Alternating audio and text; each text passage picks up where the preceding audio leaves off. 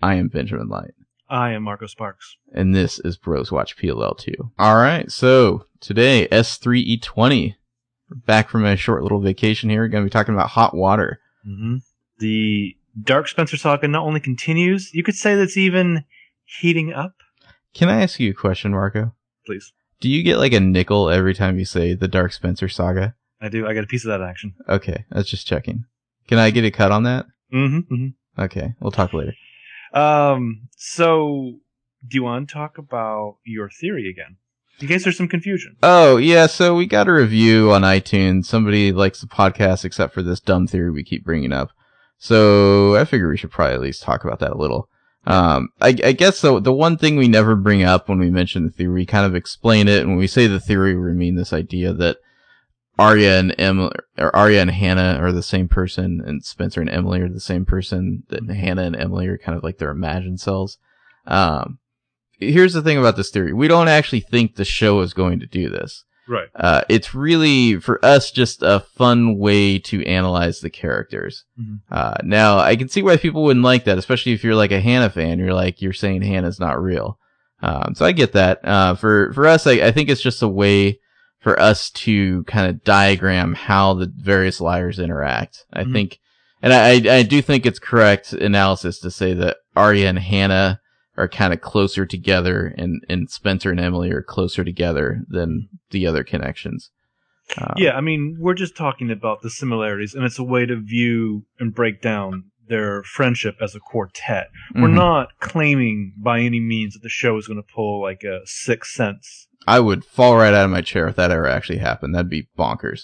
I would give all of my money, all of it, to I, Marlene King if she did that. You would just walk the earth as a homeless man if that happened. I would like some kind of disciple of hers, some kind of yeah. I mean, even if Arya ended up being I think I might even do that. But we used to break down that theory and just kind of give that caveat, every 5 episodes or whatever, and then we've kind of stretched it much longer. So just on the offhand, any new listeners are coming in and you're confused because we keep talking about so-and-so is so-and-so's tulpa or other.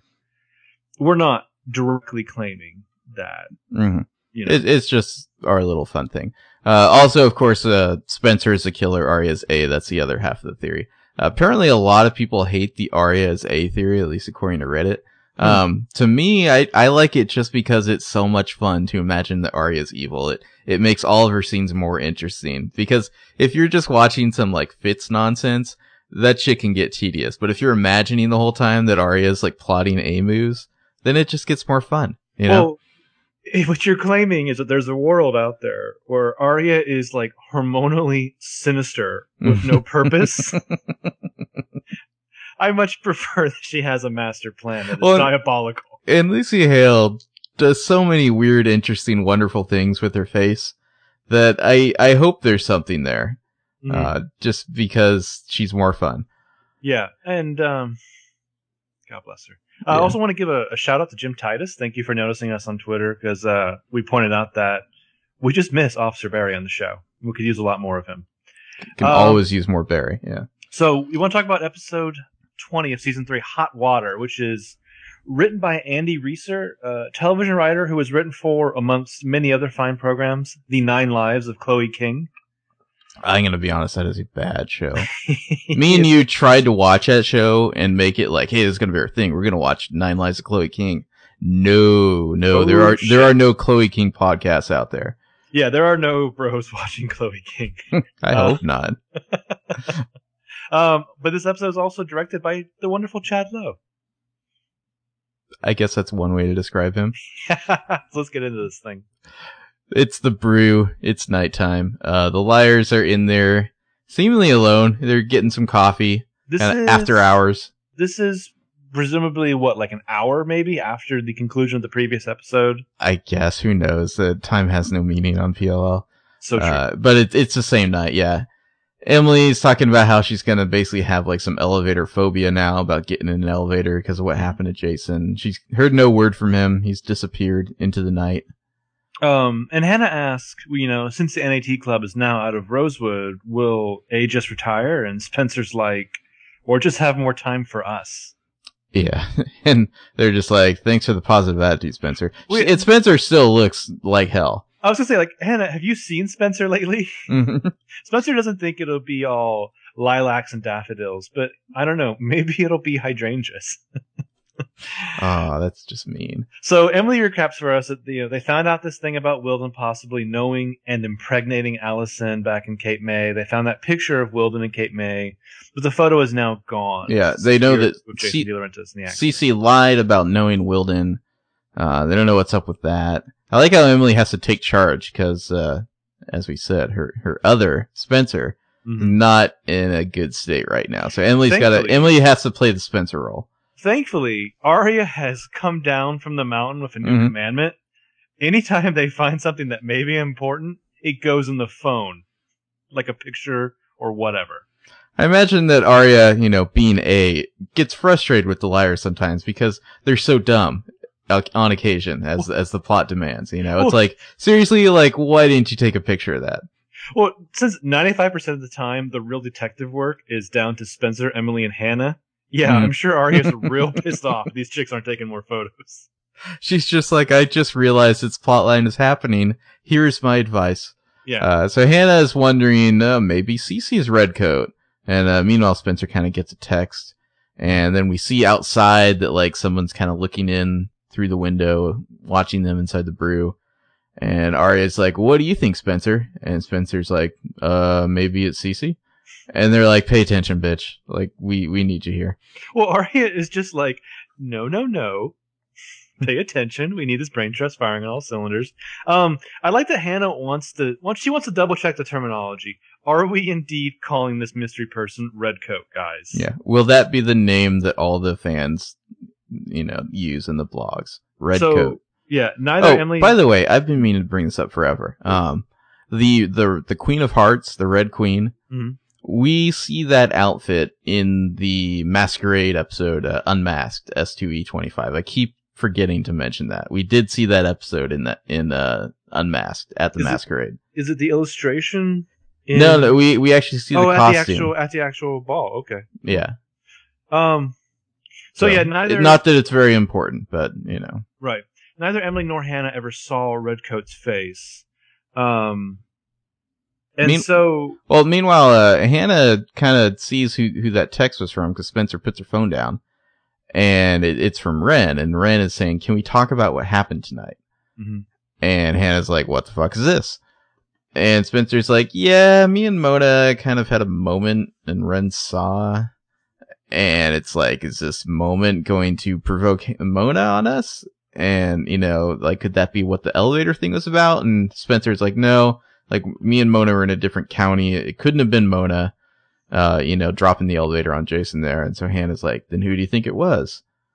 And Spencer's just kind of like, she freezes. ... Like, it's interesting. I think Emily can tell that Spencer has a guess. Emily can tell Spencer's holding something back here. She's kind of looking at her and frowning.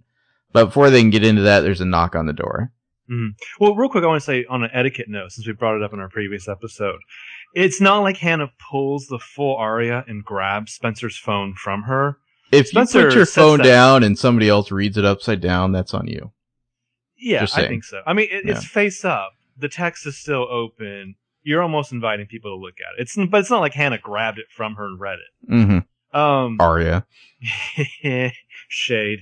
So, does Emily start to sense that Spencer knows what's going on here? Looks that way. Not knows what's going on, just so much as like something's like Spencer has an idea that she's not sharing with the class, Right. Or you could potentially read that she's also just let down. That Spencer is the leader of this quartet. She should be coming up with the theories and the queries and what have you, and she's not. So there's a knock on the door. The girls tense up. Who could that be? It's Wilden. Detective Wilden. Emily's like, we're closed. And Wilden's such a dick. He's just like, you're here. Yeah. And Emily's like, I have the keys. And Hannah's like, yeah, drinking coffee's not a crime. And he just walks in anyway. Like all the dudes on the show, they never are invited in. They just walk in anyway. Well, the sad thing is the girls kind of back up, or maybe he forces away, and whichever you want to say. It's almost like, as skeezy as this guy knows, something about them still respects the authority figure aspect of him. They know he's the cops. There's that, but I think there's also just a general human interaction thing where unless you really sense danger, you're going to kind of reflexively, like, politely get out of the way when someone, like, decides to just walk right in.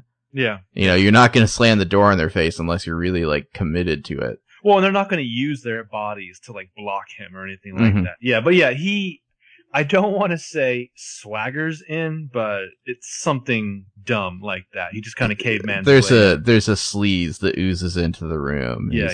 He's been looking for the liars. Jason DeLaurentis has been saying some nasty things about me. And so Hannah's a little chippy because, of course, she fucking hates Wilden. Yeah, she does. Yeah, he fucked her mom. I mean, you know. Hannah's like what? And he's like, don't play dumb, Hannah. Wouldn't be the first time you made up a story. So fuck you, Wilden. She straight up goes to well, maybe you should talk to Cece then. And she drops that they know about the boat ride of Allison. And the other liars are all like, oh, shit. But once she says they're like, Hannah, shut up, Hannah. But once she says that, it's like they instantly go into studying him for his reaction. Mm-hmm. You know what I mean? Like they're like, well, that happened. So let's, like, cue in on him. I don't know. I want to say he kind of takes it in stride, like he absorbs it. Well, he has to be, like, mildly threatening. He's just like, it's late. Care for a ride? It's not safe this time of night. And Arya is all chippy. She's like, we're good. Well, like, and I want to say that he gives her a look for a moment. It's just like, do I even know you? Yeah. And Arya's like, yeah, I don't know if we've met. I mean, he's had pretty intensive dealings with Hannah, especially, and Spencer, certainly, and Emily, at least recently. But, like, he's just like, Arya, are you new? Did you just join the show? You don't want to get to know Arya, Wilden. Oh, yeah. But so Wilden turns to leave, and he's just like, oh, and Hannah, see you around. Yeah. Stomps off. Yeah, he has to be a dirtbag. Like, he has to, like, drop that one last, like, sleaze grace note. Mm-hmm. So after the credits, we're at Arya's place. She comes home that night. Well, it's like a really weird, like, quick scene, just to, like, let you know that they didn't feel like paying the actor who plays Wes for this episode. Yeah.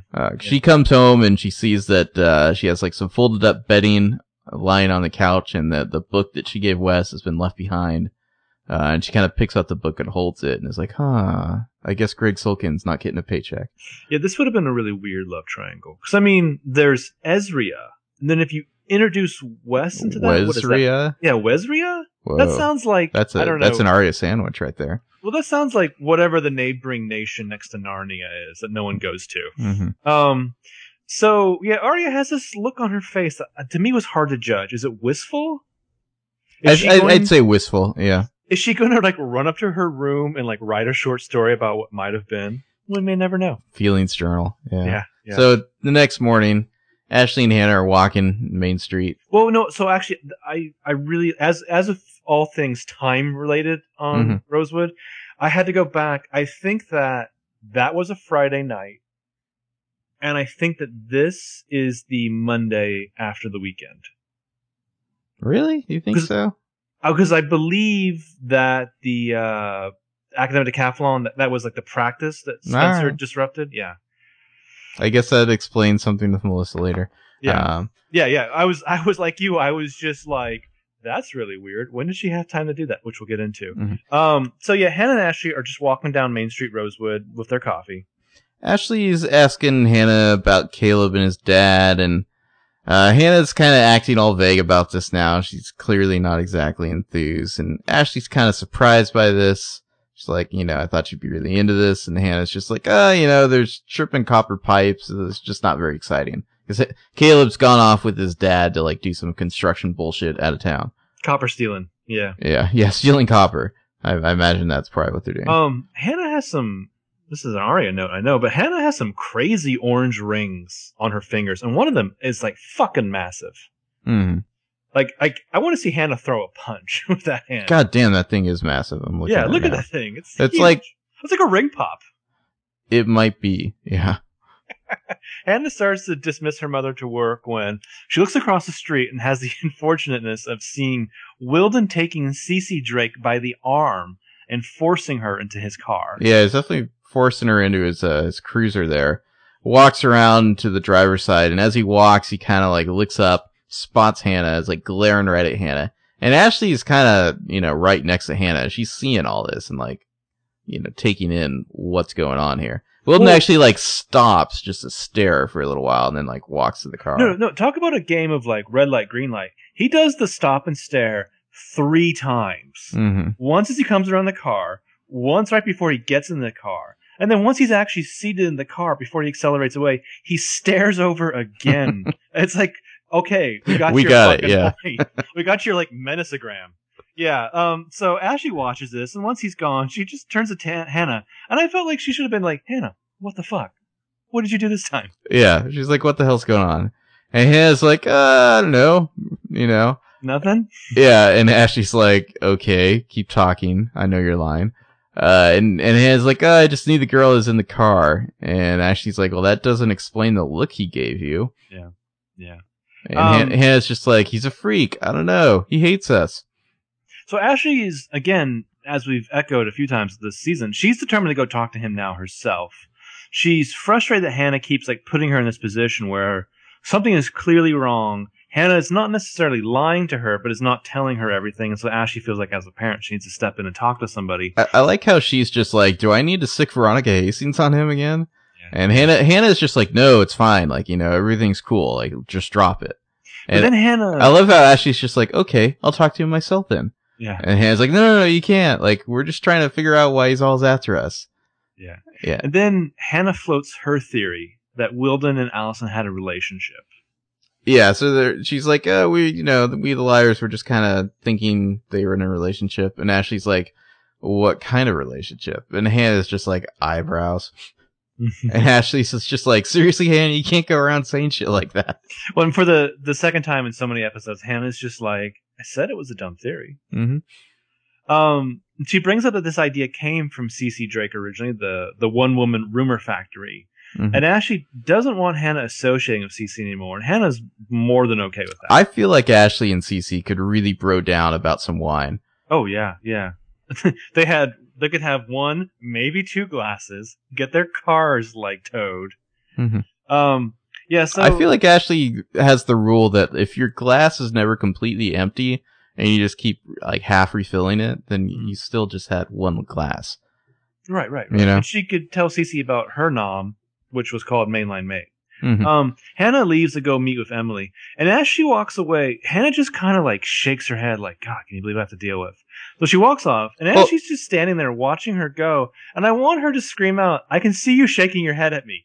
Well, Ashley, this is like a pretty cool pose, and I like how this pose comes up from Laura Layton here, just as directed by Chad Lowe displays on the screen. Mm-hmm. Cause Ashley's just kind of standing there holding her coffee, staring after Hannah like, I know something is up, Ashley doesn't know what is up, but like all her spidey senses are tingling right now. Are you, what the hell's going on with my daughter? Attributing this to being a masterstroke in the Chad Lowe oeuvre? Like he's Chad Lowe, he is the master. The frame here. I think he may have invented the one person walks away where the other person just like stares after I think them. Yeah, we have floated that before. That we want to know who really wrote the style book on this particular style direction in PLL. Mm-hmm. Maybe Chad Lowe. You know what? We're going to go ahead and say Chad Lowe invented it until one of the other directors or producers of PLL tells us otherwise. Yeah. So back in Spencer's room, Spencer is just lying on her bed, staring up at the ceiling. She's in bed. Yeah, sorry, lying in the bed. She has quite possibly stolen a whole buttload of Arya's despondentness. Arya's like, that's okay. I have more. Melissa walks in with a totally different haircut from the last time you saw her. Yeah, so we were quite confused because we thought this was the next day. Yeah, we're like, when the fuck did she have time to get a totally different, shorter haircut? So, yeah, Melissa's surprised that Spencer's still in bed. Mom and Dad called again, but Melissa hasn't told them that Spencer has been skipping school. But if they call again, she's going to. And Spencer just rolls over and like looks away, staring blankly. And it's like she's infected with that same like existential ennui that like Mike Montgomery had last season. Yeah, really. So Hannah and Emily in the quad. Emily can't believe that Hannah told Ashley about the Wilden thing, but Hannah's just like, don't worry, I covered for us. Like, I was just distracted by Cece and Wilden, like, getting into the car there. Yeah. And Emily's like, well, this doesn't make sense. I thought Cece was protecting Wilden. And Hannah's like, what if we were wrong? And I just sicked, like, Allie's baby daddy / killer on her. Mm-hmm. So let's try to nail down what Hannah's wearing here. She's got like a weird blazer on. I feel like she's wearing Ashley's like work clothes. She's got like a smart blue blazer with like a black button-up shirt. I think there's a black skirt here. There's like a belt that's like an explosion of colors. Mm-hmm. It's really like, it's more of a down-to-earth version of like the Lovecraftian 80s businesswoman fashion that Arya sometimes sports. Meanwhile, Emily is wearing a jean jacket that has leather jacket sleeves and a lumberjack like shirt underneath. Well, she has like a jean jacket. I don't know if that's a vest or jacket, or I don't know. So she's got denim and plaid on. Like, in case you didn't know she's a lesbian, they doubled up on it. Emily's fashion inspirations here is that like warm bit of Americana where like grunge rock meets Bruce Springsteen. Well, I like how they always put Emily in like these like down to earth fashions, but then she has like crazy like shampoo commercial hair, you know? Yeah, which I think it's important to note since in the past week, both Shay Mitchell has started her lifestyle brand blog, and I believe they've officially like unveiled the PLL collection from Hollister or whatever. Oh, you're really up on that. Yeah, so it's fucking out there, people. Get on that. Mm-hmm. So Emily wants to know why Cece lied about knowing Wilden. She's like, well, I'm going to find out the truth by confronting her. Well, she doesn't think that Wilden would grab her in broad daylight if he planned to hurt her. And I like that she used the term broad daylight, which I feel like is only used in noir stories when the implication of violence is usually right around the corner. Well, it's like probably wouldn't hurt her if he grabbed her in broad daylight in front of witnesses. Yeah, probably. Yeah. But I mean, like, you're not walking around getting froyo in broad daylight, you know? You're only, like, about to be hurt. Mm-hmm. So Hannah asks about Jason. Emily says that he texted, but he's staying low at a friend's place in Virginia for a while. And again, laying low. This is like a Raymond Chandler novel coming out of Emily. Emily mentioned that she didn't tell Paige about this because she doesn't want her to freak out. And Hannah wonders if Paige and Caleb, you know, have both told them everything or actually found anything useful. Yeah, in their brief team up, which lasted like seemingly an episode and a half or something. Yeah. In that brief team up, did they get anything useful accomplished at all that maybe the liars don't know about? We're going to go ahead and say that the answer is probably, maybe, but probably not, because Paige and Caleb are not Pretty Little Liars. No, but Hannah convinces Emily that they're going to go ask Paige about this after school. Yeah. Meanwhile, Emily's like, so, how's Caleb? And Anna kind of brings up, she's like, you know, this weird thing happened with this $5 bill and the dice on it and church collection and all that business. Mm. And Emily, I love Emily's first reaction to this story. She's just like, LOL, you give the church money? Like, she has like a hilarious look on her face when she says this. Yeah. You scandalous harlot. You're giving the church money. Yeah. Emily points out that a lot of money has writing on it, that George Washington has dreadlock on half her tips, and Hannah wonders if it was the same bill that, you know, Caleb's Uncle Daddy Jamie had, and he is an ex-con after all. And Emily's just like he's not going to steal from the place that just hired him. Like, chill out, Hannah. Yeah. So, meanwhile, at Ezra's place, Arya is letting herself in while she's on the phone. She's leaving a voicemail for Wes. And she's saying, like, Wes, I think we should talk. And then she turns around after shutting the door, and there's Ezra. Folding clothes. And Arya immediately just hangs up the phone, and she's like, Ezra! Exclamation marks, you know. And he's like, hey. Do we need to talk about her outfit here? This is, minor spoiler note, this is the number 2 ever craziest fucking Arya outfit of all time. The number 1 is not coming for a while on PLL, but this is number 2 if you were keeping track. Number 1 so far. So we got like a fitted leather jacket, but the real star of the show is underneath that. She's got a long, like a really like overly long white t-shirt like on. Nightshirt long. Yeah, that if she were to take the jacket off, you would see it has tons of horizontal cuts in the back of it, making it look like a weird reverse rib cage in the back. Yeah. She's got all these like scarves and shit hanging down. She has possibly 2 scarves on. These scarves basically this is a little bit insensitive. I apologize. It looks like something that PLO would wear as a headscarf, which I looked up is actually called a keffiyeh. But yeah, that looks like she's wearing around her neck. And then some like crimson, shiny, like sausage casing metallic red pants. Mm-hmm. Space hooker pants. These pants look like she's wearing one half of a new design for a Spider-Man costume. Seriously, it's like, are you in the X-Men, Arya? Like, why aren't you wearing Spencer's X-Men trench coat to go with this? I mean, then you'd be unstoppable. Just throwing like Cyclops' visor and Jesus Christ. It's like the Scarlet Spiders look, yeah. Well, and then just a minor note in all of this, her purse, which is massive black and looks like it has different colored hard candies glued to it. This outfit's goddamn insane. Ezra! Yeah. Oh, her hair. We talk about her hair. It's all swooped to one side. It looks so, I don't know. I guess it is also the most minor note in this whole ensemble. She is adorable. What do we have here? She has interesting facial reactions as always. She's kind of like, you're back, and she's really like, she's trying to like cover her relief with annoyance here. You know, you see she's relieved here, but she's also just like, when did you get back? Like, what the fuck, you know? Yeah. Because he's just there, like, suddenly. Like, she just walked in, not expecting him, and there he is. To not harp on it too long, let's just say that throughout the scene, it's like Lucy Hale's face is doing Shakespeare in what is otherwise like some baby data drama. He says he got back at 3 a.m. this morning and that he crashed right after. He's like folding clothes right now. They're coming out of his suitcase or his bag. Yeah. Or whatever. But he's like, I haven't been sleeping well the past few weeks. And she's just like, yeah, me neither. And she is like guns blazing here, already prepared to hijack the hand in this relationship again. Well, you know, I feel like she has a point here. Oh, yeah, she has a point. She's just like, Ezra's like, oh, I haven't been sleeping much past few weeks. And she's like, yeah, me neither.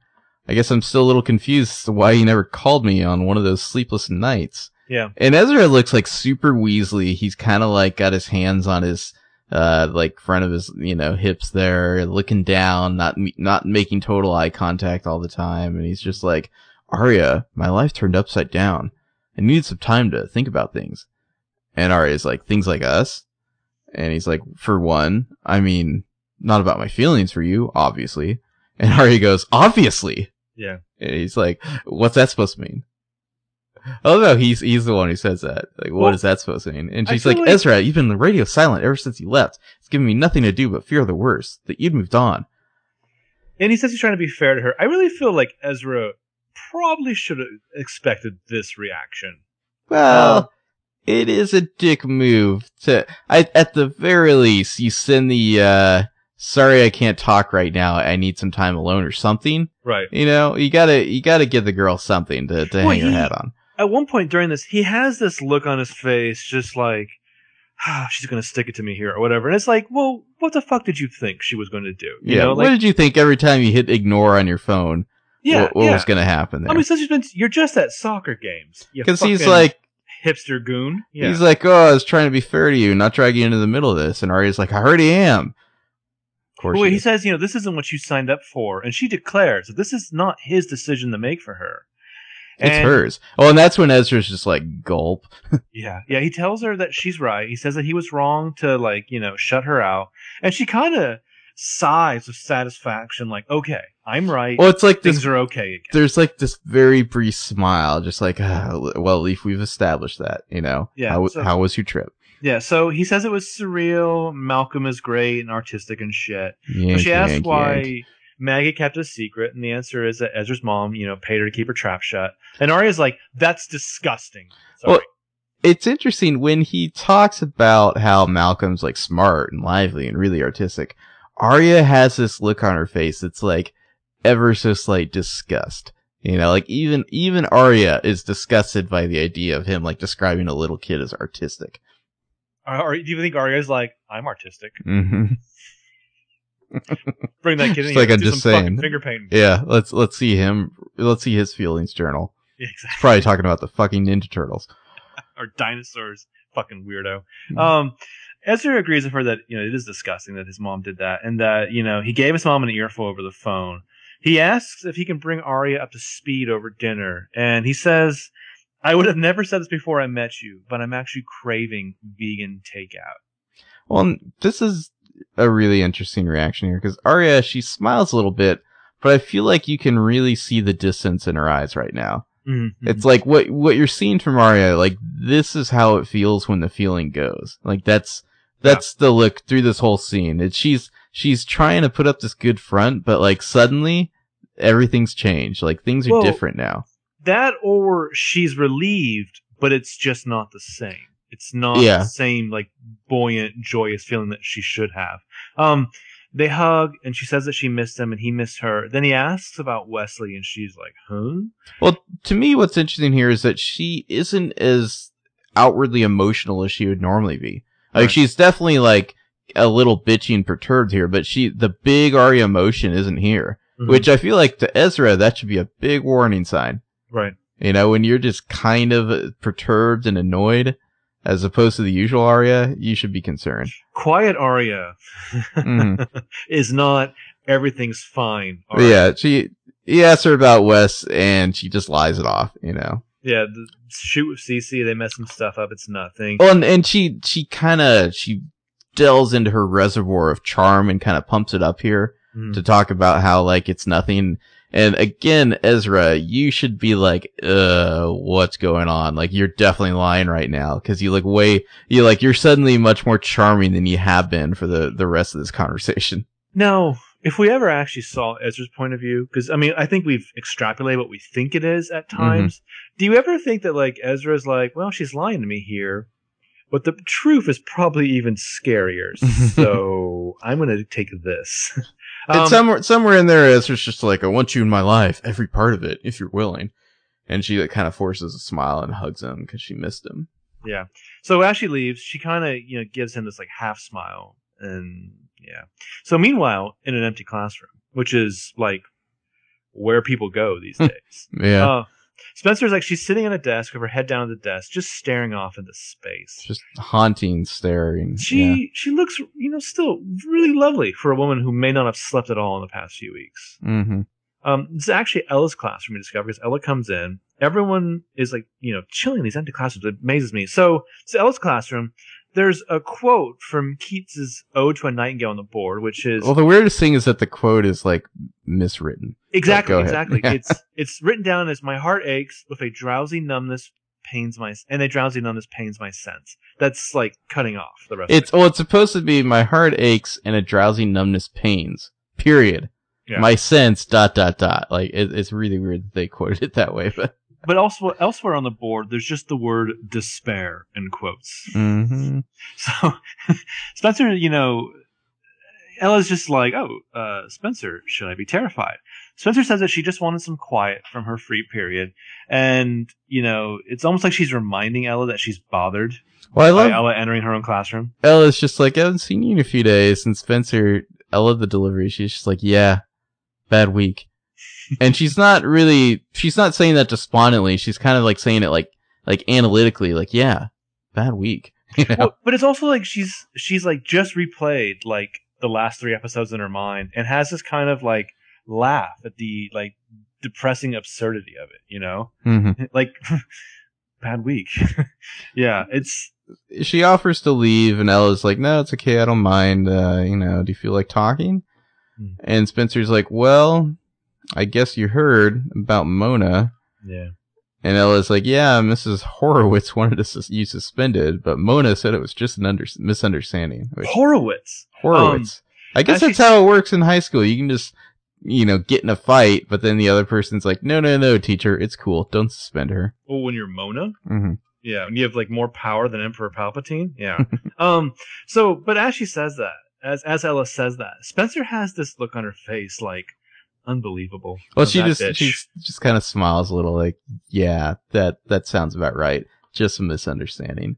Yeah, so Ella says that she's known Spencer most of her life and always knew her as the kind of person who would bounce back, but she's never seen her this down before. And I felt like if she could right now, Spencer would seriously hold her hand over a flame just to see if she could. Spencer's so bitter. She's, Ella's never seen her this down. And Spencer's like, yeah, well, people change. And she says it like hard, but then she kind of like realizes it and she's like, I'm sorry, you know. And I like how like this is the second episode now where Spencer's kind of talked about how she's, you know, the new Spencer, different Spencer, people change. It's like she's trying to disavow her own identity because it failed her. Yeah. She'd basically like lost everything, and Toby was the only thing she had left, you know, the safe place to land. And now she is wrong about that too, and so she can't be Spencer anymore. Like Spencer's tainted. Well, it's like he became this like physical talisman that represented to her reflection of all that was right about her. And if that was misspoken or like you misrepresented, then who she is shattered. Well, you think about the rest of the show, she's kind of like had to like realize like you know, that her family is bullshit. She can't trust her sister. Her parents are liars. They have out of wedlock children. There's all sorts of class issues she was never totally aware of that she kind of realized with that whole Alex relationship. She's not even an academic decathlon anymore. Like, she's lost everything. Authority figures are abusing their power left and right, whether it be misguided and naive like Ari and Ezra, or like, you know, all of the fucking cops in town save for Officer Barry. Yeah. All she had left was her safe place to land, and it's like, no, you were wrong. You, the smart one, were stupid. You were fooled. Don't ask us in our in-depth, insightful analysis. Just ask Holly Marie Combs' face, which has this expression on it like Jesus fucking Christ. Spencer Hastings is battling the forces of good and evil within her soul. Yeah, and Ezra's like, oh, it's okay, don't apologize. Breakups are terrible. I get it, which she does. She just got divorced recently. Yeah, I wanted Ella to sit down at the desk in front of her and just like pour 2 glasses of scotch. But the bell rings, and Spencer gets up to leave, and Ella says, you know, you can spend any future free periods in this classroom, and Spencer says thanks. But after she's gone, Ella looks out the window, and it's like Ella's just realized that there's someone more terrifying than Arya out there. And at the same time, I feel like it's probably unavoidable that now Ella is like contemplating her own breakup at least a little bit here. Maybe, but also maybe like she realizes Spencer's heading down a bad road. And whether or not she reaches a light at the end of that tunnel, like, she's going to meet some bad people. Well, and if you're Ella, you're old enough to know that there's nothing you can really say right now that's going to make it any better. Right. You can put an effort in, but it's going to get a lot darker before the dawn. Yeah. It has to. So, cut to Paige in her car after school in the parking lot. Paige is she's binging it. Dash. She's binging it. Yeah, working the display on her dash. She's binging some shit. She's actually binging the location for Rosebud Costume Shop as if there's more than one. As if, like, you wouldn't just know where the costume shop is on the one street in Rosewood. Yeah. And then, what's up? It's Emily leaning in on the passenger side of her car. Ambush. Yeah, Paige is like, oh shit. Emily and Hannah.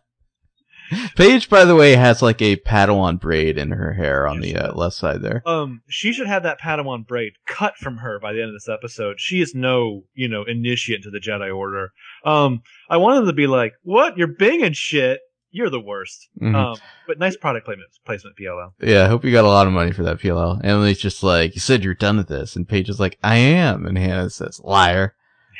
And I like how Hannah just like declares it like, ha ha ha, I'm invincible back here. I'm not your girlfriend, you know? Yeah, exactly. Well, she makes up this like story that she's actually on her way home, and then her Bing navigation betrays her with directions of the costume shop.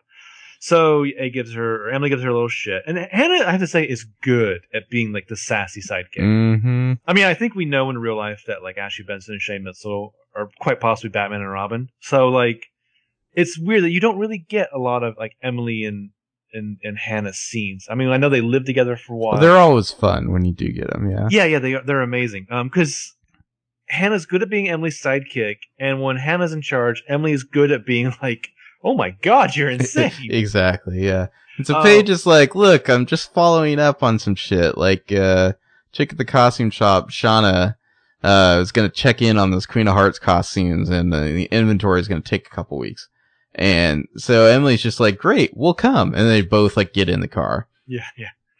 I like how Emily, she gives Paige this look that's just like, for real, like, don't forget who has the power. You know, like that's the look that she gives Paige when she gets in the car. Yeah, don't forget who's a Pretty Little Liar here. Yeah, Emily's riding shotgun, Hannah gets in the back. Paige tries to be a stickler for the point that it's her job to protect Emily, not the other way around, which I almost wanted Emily to like snort in disgust at. Emily says that they should be doing things together, not apart. So then Paige asks Hannah, are you this hard on Caleb? And Hannah's just like, seriously? You're looking for sympathy from the girl whose boyfriend took a bullet to the gut? Ha ha ha! Fuck you, Paige. Yeah. So Paige they drive off. Sighs and starts driving them. I think Paige is like seriously wondering, like, what is she still doing on this show? Mm-hmm. So, school hallway. Spencer is a walking cyclone of emotions. And she kind of walks into the hallway from one end, and then on the other end, Arya enters the hallway, and they see each other, and you can tell Spencer's just like, can't do it, not right now, can't take your bullshit, Arya. So Spencer just like turns around. Arya obviously has seen her, and Spencer like ducks away into the bathroom. I feel like Arya straight up scoffs. Like, she's like, what the fuck? What is this? Because Spencer's just like, oh my god, she's gonna talk to me about Ezra. I have to get away. And so this is a comical moment. I feel like unintentionally comical with people like Lucy Hale who are so short. Whenever they try to walk fast and put a little hustle on it. Yeah. So we go to the bathroom. Spencer's locked herself in a stall. And Arya's trying to talk to her outside. Like, hey, what's going on? Spencer's just like, I'm fine. And Arya's like, you're not the only one who could use a little Team Sparia. Real quick, we should say here, Arya has lost the jacket. Mm-hmm. So you can really see these weird cutouts in the back of her shirt, which reveal basically her bra. That Sports might bra, be something. It's like maybe a very short something. Like I don't even know what that would be. It's suggestive of a bra. I mean, it's like too long to be a bra, I guess, but too short to be a slip. I don't know what the fuck that is. It's still the kind of thing. It's like a really short, like strappy thing. A teacher or vice principal would send you home, or a parent would keep you home, I would think. Yeah. Not even for indecency, but just like for crimes against fashion. Seriously. So, Spencer doesn't respond to the pleas for, reuniting Team Sparia. So then Arya's like, Ezra's back in a way that implies that it should cheer Spencer up. Spencer just like pulls out a knife and slits her wrist. But Arya's face, it falls a little bit when Spencer stays quiet to that. Yeah. Like, oh, that was my go-to mood there. She's like, when I go on ad nauseum about my relationship drama, that usually cheers everybody up, right? Yeah, Spencer, I know that you don't want a friend right now, but it doesn't mean your friends don't need you. And Spencer inside, she looks just very distraught and guilty and just like self-loathing because it's like part of her wants to respond, but she can't do it. Right. She doesn't I feel like she's not feeling worthy of her friends. Yeah, exactly. Feels how far away from her they are and that they really can't see that she's turning into this like spectacular beast. Arya's face, falls a little bit too as Spencer continues to stay quiet. And so I feel like Arya thought that line up earlier and just figured like, that'll be killer. I'm going to bring Spencer back into the fold. And I don't know. I went on a whole thing in my notes here about how Arya probably pre-writes her diary entries about how amazing she and her life are. And then it's like disappointing to her when she comes back at the end of the day and like life doesn't live up to her diary. Oh, that's psychotic. I like it. So finally Arya gives up and leaves. And Troian Bellisario does just like more amazing work as she like just bites her lip and like lets this... Well, she's like biting her nails almost. Yeah, like this this like murky darkness just like washes over her but also confuses her. Mm-hmm. So costume shop, Shauna costume shop, who you may remember from Flirting with Paige a couple episodes ago. Shauna She-Devil costume shop, yeah. Shauna, not the greatest actor costume shop, yeah. Yeah, Shauna is not a great actress at all, even though the actress has a terrific name. It's like a name that like belongs in like a C.S. Lewis novel. Which is Ariel Miranda, by the way. Mm-hmm. But yeah, so we talk a lot of shit about how this is probably the only costume shop in the magical land of Rosewood. But this isn't the same costume shop from the first Secret. So there is obviously two. Is it? I don't know. I mean, like, why is the costume shop open? Every costume shop I've ever seen is like some weird fly-by-night operation that closes like a week after Halloween at most. I don't know. I guess Party City is open year-round. So Shauna doesn't get why Paige is so interested in this costume, and Paige says that someone wore it on the train, they tussled. Now she wants to know who that was. Tussling. Yeah, and Shauna kind of looks over at Emily and is just like, "Hi, I'm Shauna, by the way. Paige forgot her manners."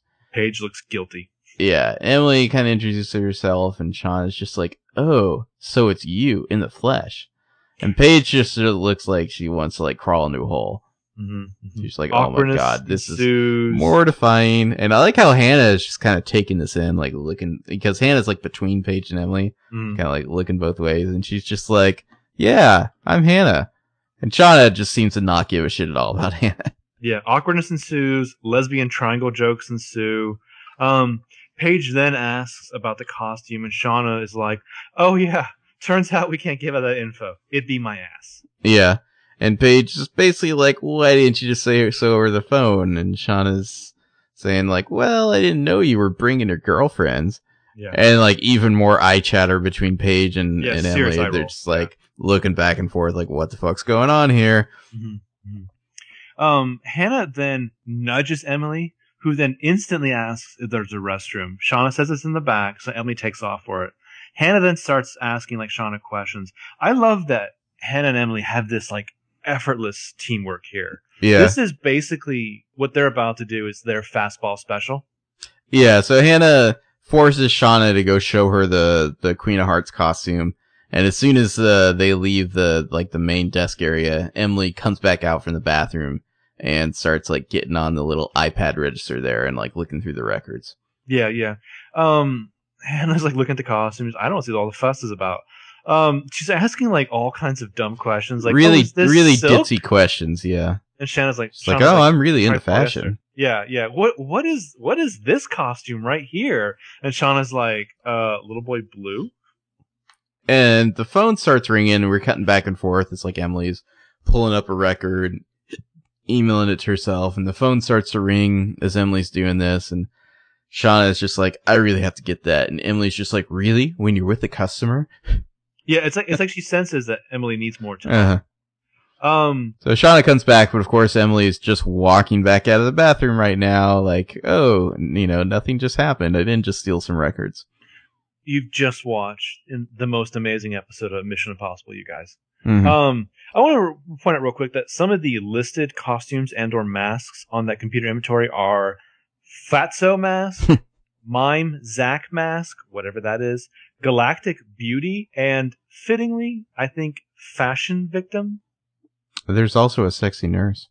Sexy Nurse, fantastic. $129. Wow. That is expensive. Maybe that's what Ashley was wearing? That was a ripoff if that was $129. That thing looked like it cost like $10. You know what? The outfit probably cost $10, but once Laura Layton put on, it looked like it was worth $129. Queen of Hearts, by the way, $179.99 in case anyone's curious. That's fucking ridiculous, right there. Mm-hmm. So they all take off because Emily's got the info she needs, and Paige like just gives this like super pissed off look to Shauna, just like, what the fuck, Well, no, like Paige kind of gives this look to Shauna like a shrug, like I don't know what's up with these girls. Yeah, with Hannah, that Paige is just like, what's wrong with you? Shut up, Paige, you're the worst. Meanwhile, at the brew, speaking of the worst, yeah, Arya's like sitting at a table doing homework, and Mrs. Fitzgerald comes in and walks up to her. Mrs. F. Or I guess it's actually Miss F. I don't know. Whatever. But this Mr. F. This immediately throws Arya off her game. Mm-hmm. Arya's like studying or something, and Miss F is like, "Oh, I wanted to thank you for what you said to Wesley. He's coming home to finish school now." And Arya's like, "Oh, I didn't really do anything, but whatever." And Diane Fitzgerald here, she just invites herself to sit down. Yeah. She's like, "I know we didn't get off on the right foot, but your generosity towards my son really means something." Mm-hmm. And Arya's like, "Oh, well, Wes needed a place to stay. It was nothing." And then, like, Fitzgerald lady is just like, "Oh, I was talking about Ezra. Like, Wes stayed over at your place? Yeah. Isn't that interesting, you little slut?" Yeah. She files out a way to use later. Tricked you. Mrs. F wants to talk about the whole Maggie Malcolm situation, and Arya says, like, I don't want to get in the middle of this. And Mrs. F says, that she was just acting in Ezra's best interest. She reminds Arya that Ezra was in high school at the time, and then she asks Arya how she would feel like waking up to all of this drama. All that responsibility, yeah. Yeah, Arya tries to like take the Arya route, which my parents respect me enough to involve me in the decision, which is not true. Mrs. F just takes that in, but she's not like done lobbing bombs. In this is insidious. She's just like, oh, I'm sure your parents do. I must admit, I admire your courage. Staying with Ezra while his life turns upside down, it will change things, to say the least. Especially for someone like Ezra. He'll make Malcolm the center of his life. Then there's Maggie. And Arya's just like staring at her like she's thinking of something to say, looking away, and just kind of deciding like, nope, not going to engage. This is F here. She's like Arya's kryptonite. Mm-hmm. Arya, like an adult who treats her like a child, that's like the worst thing Arya can imagine. Well, and it's funny is that she starts off with like, she knows Arya's weaknesses from the get-go, because she starts off by basically complimenting her, and then planting like 100 seeds of doubts right there. Now, Arya, like, she looks away, then she sighs and like looks down, and Mrs. F kind of smiles. She's a little more than bubbly, and she's like, well, I won't keep you, and she picks up her purse and leaves. And it's almost like she's just like, I don't know why I thought this girl was on my level, Arya's sad now. She's already knifed Arya's day and then pooped in those knife holes. So, so Arya's face after Mrs. F leaves is just like, well, this is a lot of good Arya shit to chew up. Cut to Hannah and Emily. It's Hannah's place? Yes, Hannah's. I think it's Hannah's room. Yeah. Hannah just hangs up the phone on Caleb there. Caleb's gonna try to ID the credit card info they got from the costume shop when Caleb gets back. Like he could even do that. Like, I'm sorry, you can't just like do some hacker bullshit and be like, this is so and so's credit card. Like, it's the Cyberwolf of the Dragon. Sorry, Cyberwolf. I just doubt your skills. I doubt your kung fu. Actual bad guys. Yeah, I don't think you have enough kung fu to identify someone by their credit card. So Hannah finishes. Emily's there, staring off into space, lost in thought. Hannah fills her in what Caleb's going to do. And then Emily thinks aloud, do you think Toby would ever cheat on Spencer? Because that's the only thing that Emily can think of to explain how upset Spencer's been. And Hannah's like, Toby is as loyal as a Labrador. I don't think he'd cheat. ... And neither would Paige. Also, Toby's as ugly as a dog. Aw. So, yeah, I don't think Toby would cheat, and neither would Paige. And Emily's like, who said anything about Paige? And Hannah's just like, your face? Emily never worried about Paige until she saw her of Shanna. Jesus Christ. And then there was some serious tension in that room, which, yeah, no shit. Hannah feels bad because she's the one who initially put that thought into Emily's head. And then Hannah's like, are you sure Shanna's even gay? Like, she barely even looked at me. Emily's like, that's your criteria. And Hannah's like, I'm just saying, you should have seen those chicks fighting over me at the bar.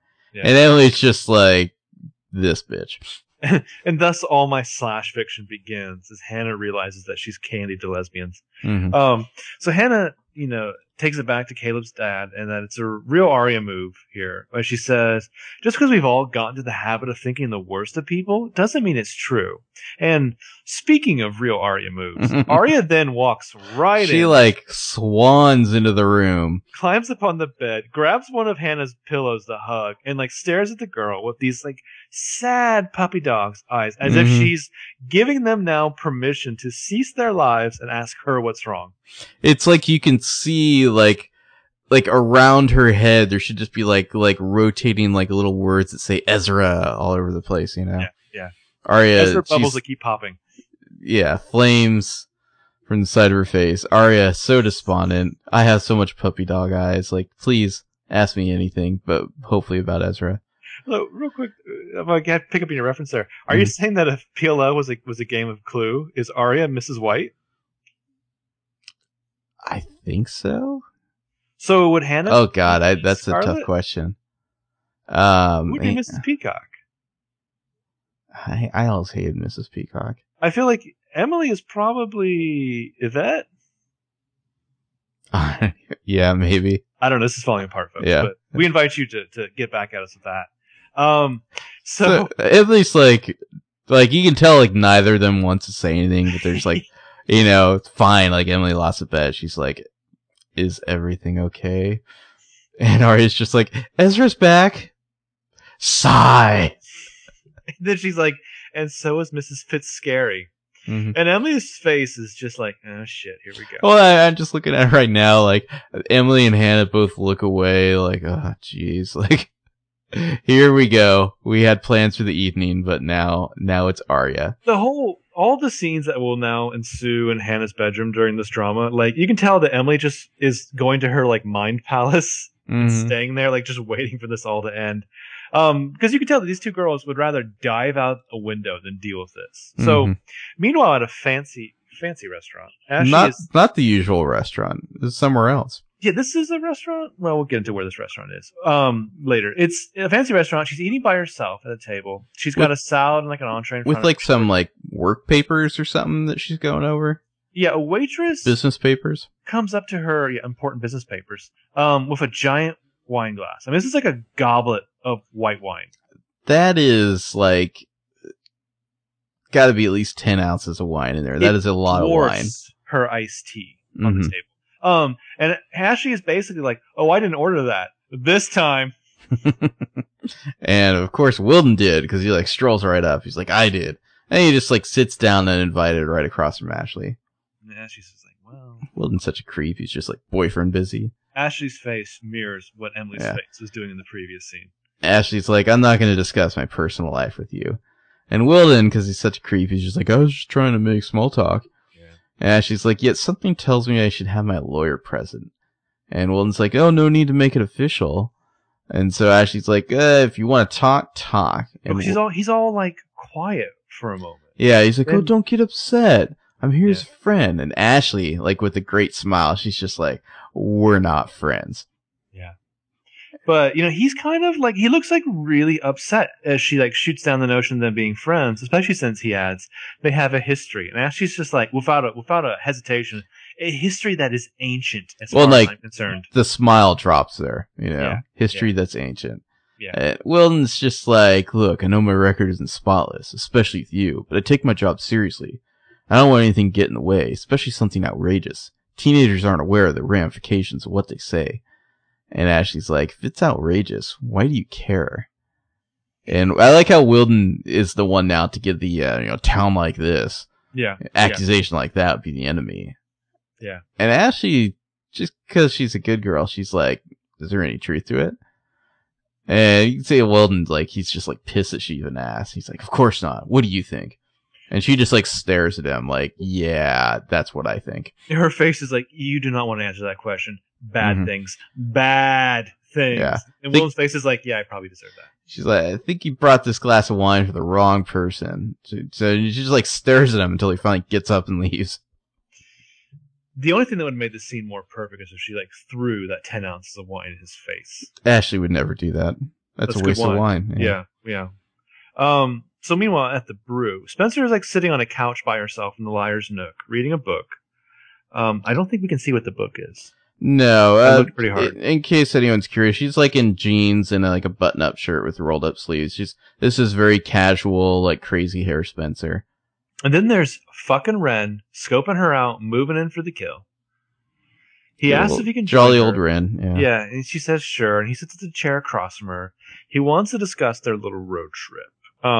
She says that she was wrong, especially since he just wanted to help her, and she just wanted to use him to get bloody revenge on Mona. And then she gives him what is actually a very heartfelt, I'm sorry. Yeah. And he says, well, you shouldn't be. And then he says, I deserve to be used. He likes being used. And Spencer's face is just like, for a moment there, it's like, oh my God, that's the creepiest thing I've ever heard in my life. Yeah, he's like, well, to be honest, I was only there to scam on you in the first place. Toby was out of the picture. Mona called me. Not the carpenter. Yeah. Mona called me, told me you're in trouble, heard about the Toby thing, but, I know it was wrong to swoop in so quickly. I let my feelings cloud my judgment, so I'm sorry too. And she says, thanks, in a really she like considers it, and she's like, thank you. So he then, because he is basically a therapist, and says, your anger towards Mona, is she the one who came between you and Toby? And Spencer, after a pause, is like, yeah, You could say that. And I think he senses that there's like volumes of subtext there, and he says, forgive me, it's none of my business. Because this is one of Ren's moves, where he kind of comes in, gets sincere, gets earnest, and then tries to retreat, waiting for the girls to like stop him and bring him back in. For you manipulative sociopaths out there, that's a really strong move to be like, I'm sorry, it's none of my business. Because the natural reaction of the other person is going to be like, oh no, it's okay. And then like explain to you. Well, I feel like Ren is reading like basically the Freudian like NLP books, you know what I mean? Like whatever like the psychoanalytic version of like the game or the mystery method is, Like, yeah, he's this step, like this close away from like negging. How to fake like you are nice and caring. Exactly. I really want to know what that book is. It's bothering me now. She does, and she says, she stops him and she tells him that the night, with Mona was bad, but some good things did come out of it. And she says it was nice being with him. And Ren almost blushes and says, I'm glad I'm not the only one who thought so. And Spencer smiles because Ren is really such a pussy. And he's like, do you fancy taking another stab at dinner? Anywhere but Lewisburg. And Spencer actually laughs at this, and it almost seems genuine. Like, this is the first time you've seen Spencer crack a smile that wasn't like purely gallows humor in like 5 episodes. I feel like the sheer audacity of him asking her out again surprises her. Yeah, she's like, wow. Yeah, whatever. You went there, huh? So in Hannah's bedroom, Arya's sitting in the exact same spot, and Hannah and Emily are in the same spots, even though they're all clearly well into unpacking Arya's problems. And I just think from the body language here and the blocking, you can tell how Hannah and Emily are trying to stay on the outskirts of Arya's latest fucking problems.com here. And Hannah's like, I just took a screen cap of this shot. Like they both had this like tilted head look as they're talking to her. Like, what the fuck, Arya? And Hannah's like, since when do you care what this hose beast thinks? And hose beast. Nice. Yeah. That's a nice. That's nice a total word. Hannah. Hannah busts out like some salty language every once in a while. Well, that's a 90s word, right? I guess. Do you think Hannah was inspired by our 90s PLO game? Perhaps. So Arya says that Mrs. F isn't wrong, and that with Maggie and Malcolm in the picture, everything is going to be complicated. And Hannah's face is almost like, that's good. That's funny. Yeah. Caleb and I are sexually aroused by the words, it's complicated. You don't even know what that means. Well, and then Arya, she stands up because she's got to, speechify now. She's going to take the stage. Yeah. God, how did this even happen? I'm actually having a conversation about my boyfriend's son. It's like my relationship went from high school to minivan overnight. And now I have to go over to his apartment and have dinner with him and act like everything's okay. She does that thing where, her arms are still by her sides, but her hands are jutted wide open. This is a move that you would do if maybe you were belting out a number in a song. Oh yeah, and Emily's just like, okay, Arya, deep breath. And Hannah says, give him more than 10 minutes. You guys have been through so much. And Arya's just like, I know, sigh. Well, yeah, through so much. Like the fact that your boyfriend is your former English teacher, and all those times that you tried to dump him. That's a lot. Arya says, don't you think it's a little weird he didn't call? Wes even thought that was strange. And Hannah's like, hold on. His little brother? Is there something you're not telling us? And Arya's like, what? No. Okay, Emily, maybe for 2.5 seconds, but no. I just miss Ezra. Emily is mostly keeping quiet during this bullshit storm. Well, I feel like as soon as she mentions the West thing, they're just like, oh God. Well, yeah, I feel like there's a moment there where Shay Mitchell opens her mouth. I think she's sighing, but I almost wanted to think that you could see her mouthing the words unbelievable or even typical. So Emily then drops in that it seems like Arya is talking to everyone in the Fitzgerald family except for the one that matters. And Arya, she looks at her this is not the info that I wanted. This is not what I wanted to hear. I wanted to hear my voice, Emily. Shut up. So meanwhile, on Main Street, Rosewood at night, Spencer and Ren are walking down the street talking and laughing. Presumably having just gotten dinner, I'm guessing, or something. Or something. They then pass what looks like a nice little outdoor eating place where you can literally eat on the sidewalk. I don't know if I've mentioned this before, but I would totally live in Rosewood. This seems like an awesome town. This little outdoor thing, though, is weird. It's not like the sidewalk is next to the outdoor thing. You're literally walking in between like the rows of tables on the sidewalk. Yeah, the tables are on the sidewalk. I mean, here's what I'm saying about Rosewood. Like, number one, there seem to be a lot of like kind of cool, kind of downtown exurby type of places. Small town vibe that's not insular. Number two, I feel like as an adult male, all the other dudes are scamming on high school chicks. So you've got, you can date your Ellas, your Ashleys. Like the world is yours. Or if you really are into like slaying the young puss, this is also your town. Yeah, I mean, I'm not really hyping it for that, but all I'm saying is like, so you've got a lot of options as like an older dude because everybody else is trying to nail young chicks. So in this hypothetical, would you say that like you would retire from podcasting, move to Rosewood, maybe take up baking, open your own little like coffee shop? Funny you mentioned that, all things considered. But no, I think I'd keep podcasting and maybe join the police force because seemingly anyone can. Yeah, and it doesn't take that long.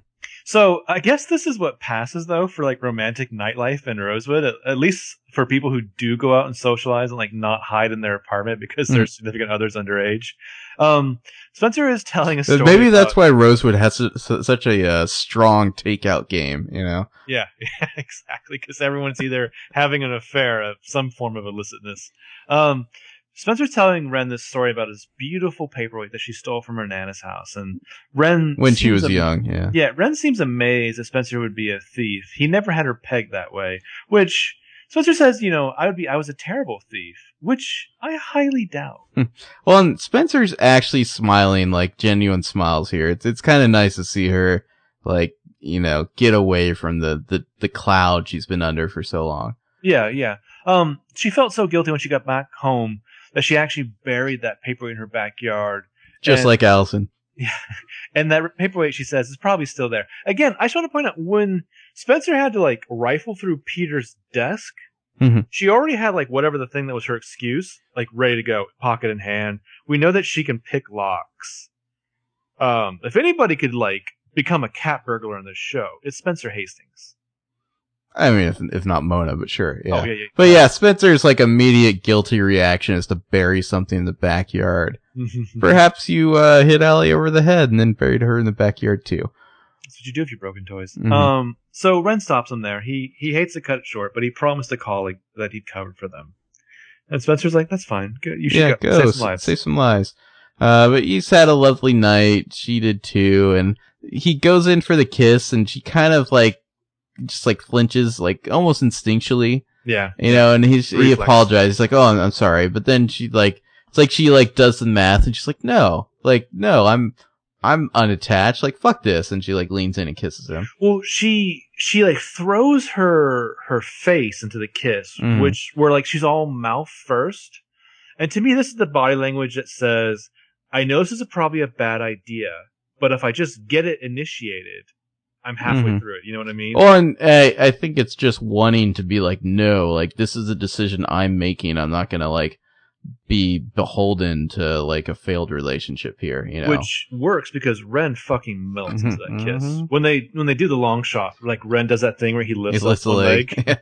He should. Yeah. They keep making out there on the sidewalk. And then we get, I love about PLL, just the faintest quick shot of somebody in a red coat walking past them across the street, like in the foreground. Yeah, it's very clever because you might miss this on first watch, but it definitely happens. A pop culture reference that has nothing to do with this would be like the opening of Pulp Fiction, when you don't really notice, but you kind of notice later that John Travolta's swagger like goes in front of the screen. So meanwhile, at Ezra's place, Arya shows up with like a bag of something, and the first thing she hears is Mrs. Fitzgerald saying, "I hardly think that's fair." Yeah, she walks in on Fitz arguing with his mom, and this is just like, I mean, there's some petulant shit going on here. And they're arguing about Malcolm and whatnot, and Ezra kind of tries to bring Arya into the argument. He's just like, "Are you sure you don't want to tell Arya about how you've been hiding my son from me, or, and how that was in everyone's best interest?" And best interest. Those are the words you used. Arya is just like, "I can go. Like, this is not hot." And Ezra's like, no, stay. Yeah. And this Fitzgerald is like, maybe we can continue this another time. And Ezra's like, oh, so you can try to manipulate Arya out of my life again? And she's like, Ezra, like, seriously, chill the fuck out, you know? Arya looks over at one point and sees that there's like a card and like a dinosaur and present. These Mm-hmm. are all clearly gifts for Malcolm from Mrs. F. Ezra, like Mrs. Fitzgerald tries to leave a few times. Ezra keeps stopping her. And it's like, number one, he really thinks that he's going to win some points by crucifying his mother in front of his high school girlfriend here. Well, I mean, yeah, arguing with your mom, that's But it's hot. like, I feel like this is Ezra's like, you know what? I have no comeback to the things that Arya said to me earlier. Well, so he has to go all in here. Yeah, this is how he goes all in. He gets a real self-righteous, but then he starts working in how much he loves Arya into his rant against his mother. Yeah, it's like this big declarative thing. Yeah, like, I love Arya, you're not gonna come between me. And Arya just starts, like, feeding off his, like, petulant, boyish love. Alright, and you can tell she's like, well, I'm kind of enjoying this now. Yeah, like, yeah. Go on, sir. Yeah. I mean, for a moment there, I really got this impression that Arya was worried about him taking this place, dressing his mom down so brutally. And then it seemed like, yeah, she really is loving it. I mean, the thing about Arya and the Fitzgerald boys, it's not just that she loves winning these two over so completely. It's that kind of like lightning orgasm that one of the Highlander gets when they cut off somebody's head. That's what Arya gets. Yeah, she gets more powerful every time Ezra in a new situation has to confess his love for her. So finally, yeah, like Ezra's done, and Mrs. Fitzgerald's just like, well, I think you've made your feelings perfectly clear. And she like gives him a look. She heads over to the door and gives Arya a look. She almost like shoulder checks Arya, I felt like. And then Ezra stops her and he's just like, I think you're forgetting something. Makes Mrs. F give him the key that she had made back. Yeah. And she just kind of like slaps it in his hand. And she bounces, and as soon as she's gone, Arya just like stares at Ezra and then like runs over and like shoves her tongue down his throat. Well, but before that though, he apologizes to Arya for her having to see that, even though that's exactly what he fucking wanted her to see. Mm-hmm. Although even now, I'm looking like when she like runs over and kisses him, she still, I feel like the passion isn't quite there like it used to be. Arya is... She's trying, but it's not the same. She's ever the actress in this stuff, you know. She's trying to fool Ezra for herself. So, meanwhile, Emily's bedroom. Emily is doing some shit. Paige is over. Paige is wondering if Emily has any idea why Shauna got in trouble for emailing confidential information about their customers. And Emily could care less about it. Emily's like, I needed to find out who rented those costumes. Paige says, so you know, so badly you wanted to risk somebody else's job? And Emily clearly just like, fuck it, I don't care. She's like, it's complicated. Like I care about Shauna's fucking job, little harlot. She's like, LOL, Shauna, that fucking like disposable human. Hashtag sorry, I'm not sorry. Yeah. Emily says it's complicated. Paige says, okay, try me. You know, I think there's more than you're letting on here. Is it about Mona? Did she kill Garrett?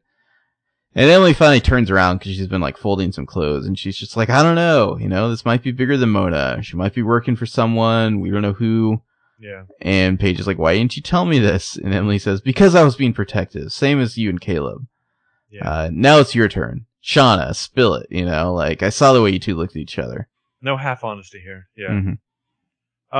Paige says that Shauna, you know, her dated over the summer for 3 weeks while Emily was in Haiti. This was before her and Emily really dated at all. Yeah. This is before that night.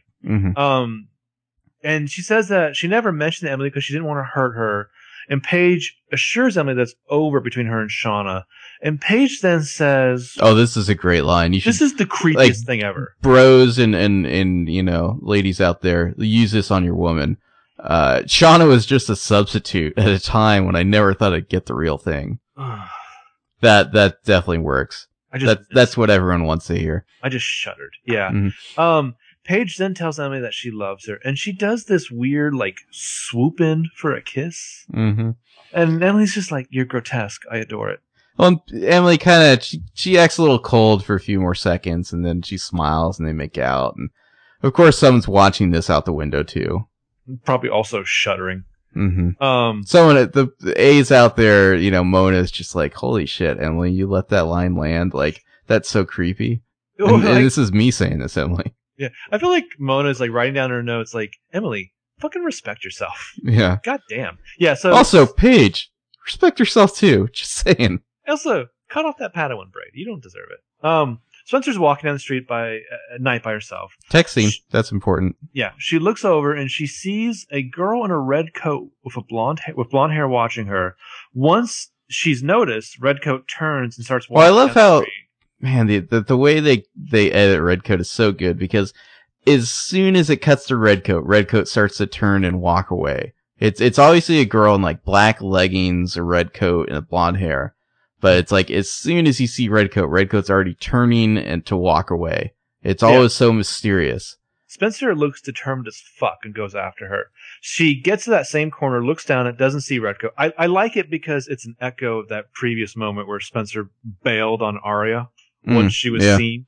So meanwhile, back in Hannah's room, Hannah's just on her laptop. She doesn't see Redcoat. Redcoat's gone, yeah. Yeah, Redcoat's gone. Hannah's on her laptop listening to music. Next to her on the pillow is her phone. It's ringing. It's Ashley we see from the caller ID, but Hannah doesn't hear it, doesn't see it, doesn't answer it. Well, we should say it's Mom. The photo she has for Ashley is the two of them together, like doing a selfie. I thought that was cute. Mm-hmm. So we're outside the restaurant that Ashley was at, which is called Vue d'Or, which translates as Golden Calf. Le Vue d'Or. This place is seemingly out in the middle of nowhere, like a weird like Moses reference. I don't know. It might be in the same street as Spencer's house or Allison's house, for all we know. Oh, I think the set definitely is. Sure, yeah. Yeah. So Ashley's walking out of the place, on her car. She's leaving Hannah a voicemail. Ashley drives a Mercedes. Yeah, she says that she saw Wilden and that she and Hannah need to talk about what Hannah told her earlier. Ashley is parked like right in front of the place. There's no other cars around. There's like one other car I can see. But yet, so she, two other cars, I should say. Is she like shutting this place down? I mean, is this like Merlot's? Like, what's happening here? She gets in her car. She starts up her car to drive away. And then we see that parked, 100 yards behind her was Wilden, who's in his car, who starts up the lights and, follows her. Yeah, Wilden turns on his lights and then drives off after her. Very creepy, because Wilden's a fucking creep. Mm-hmm. So then we come back to Melissa, House Hastings. Melissa's like on her iPad in the kitchen there. Spencer walks in and Melissa just looks her up and down. Well, Spencer walks in and she doesn't see Melissa right away because she has a smile on her face. And then she's like surprised, like, oh, Melissa. And she keeps a smile, like Spencer's happy. And Melissa just kind of like Terminator, appraises her there. With one look, Melissa drains all that self-confidence out of her. And Melissa's like, what did it take to drag you out of bed? And Spencer says, oh yeah, I just need some fresh air. And she walks past Melissa, but then Melissa stops her. And she's like, Spencer, I know it's none of my business, but no company is better than bad company. And she's like, she's turned around to like talk to Spencer face to face here. Mm-hmm. And Spencer's like, what's that supposed to mean? And Melissa says, I bought Ren that cologne. Because obviously she smelled it. Mm-hmm. And you can just see all of Spencer's, like, everything she regained, like, all the happiness that she was able to discover in this episode just drains away. Mm-hmm. And she just feels, like, gross and awful again here. She looks crushed. Melissa knows exactly what to say to ruin her little sister. But at the same time, Melissa is kind of being like the good big sister here. In a way, she's like, seriously, like Spencer, like that guy's bad news is what she's trying to say. Right. And that may be totally correct, but it crushes Spencer at the same time. Well, I feel like, Melissa's thinking like there's two things I love to do more than anything else. I like to be sisterly and I like to be shitty. And I can do both of these in one fell swoop here. She's like, I just told you the guy you had a good time with is a bad guy, and I reminded you that you ruined my my engagement as well. And guess what? I'm right on both counts. Mm-hmm. And I can just smell cologne on people. I can smell it on you. You're fucking filthy, you slut. Yeah. So at Ezra's place, Arya sits on the couch and she watches as Ezra throws the presents for Malcolm away. He inspects that dinosaur for a moment and is like, Yep, that's a plush little dinosaur into the round file. And God forbid this kid get nice things, because the better present here is Ezra sticking it to his mom like a real man. Mm-hmm. And Arya's like, can't you just like donate that? And he's like, oh, knowing my mom, there's a tracking device in it. I'm a douche. Yeah, I mean, you could donate that, Ezra, or, you could let your girlfriend play with it. Mm-hmm. So he joins her on the couch, puts his arm around her, and she says, so does Malcolm know you're his dad? And so we find out, not yet, actually, Malcolm doesn't know. That's a big step. They're kind of easing into it. I guess just like, I mean, what's the idea there? You just like work Ezra in a lot, and then eventually you're like, by the way, this dude's your dad. Yeah, I mean, I guess it makes I don't know if there's a good protocol for that, but yeah. So, Arya's like, well, Arya's written it. Whatever you decide, I'm here for you. Yeah. And if her memory's correct, it's her turn to pick the movie, and they're definitely watching anything but Chinatown. And Ezra says, one of these nights, you're gonna stay awake through that entire movie. And Arya's just like, nope. Arya in Chinatown? LOL. Oh, what? I mean, so Ezra has apparently been trying to like get Arya to watch Chinatown. Like, this is the movie. He's like, no, seriously. It's like, this is like his Empire Strikes Back. He's trying to force Arya to watch. What do we read into from that? We read into my intense desire to see one of the Pretty Little Liars go, my sister, my daughter, my sister, my daughter. Yeah. Also, can I just say, old school Faye Dunaway would be fucking amazing in this show. Oh my god. Yeah, she'd be awesome as one of the parents or something. Like, as like Melissa? Oh whoa. My god. Holy shit. Right? Yeah. Yeah. Mind orgasm. So Arya gets up to like, what is Ezra trying to communicate there? Chinatown. That's a very interesting choice, Ezra. I would not have pegged you for it as a Chinatown guy. Yeah, I don't know. Ezra's just like, my brother, my son. And Arya just like throws up. Don't you want to see like Roman Polanski walk in and like slit Ezra's nose for being a nosy guy? Yeah, so Arya gets up. I actually took a screen cap, by the way, real quick, and I paused the episode. And as Arya is like talking to Ezra, she's making this very like tiny eye slit gesture, just because that's where it paused. And I just pictured like Lucy Hale telling the Chinaman joke. What's the matter with you, Ezra? You're screwing like a Chinaman. We could go on this forever. So Arya gets up to make popcorn. Ezra's phone rings. He answers it. It's Maggie with instant bad news. Well, and what you get, you only get his side of the conversation, and he's just kind of like, hello? Oh, whoa, slow down. Yeah. No, she can't do that. No, we're gonna figure something out. And then he's like, kind of like, Arya's like, what's going on? And he's just like, oh, my mom's selling Maggie's condo. She's gonna have to move out.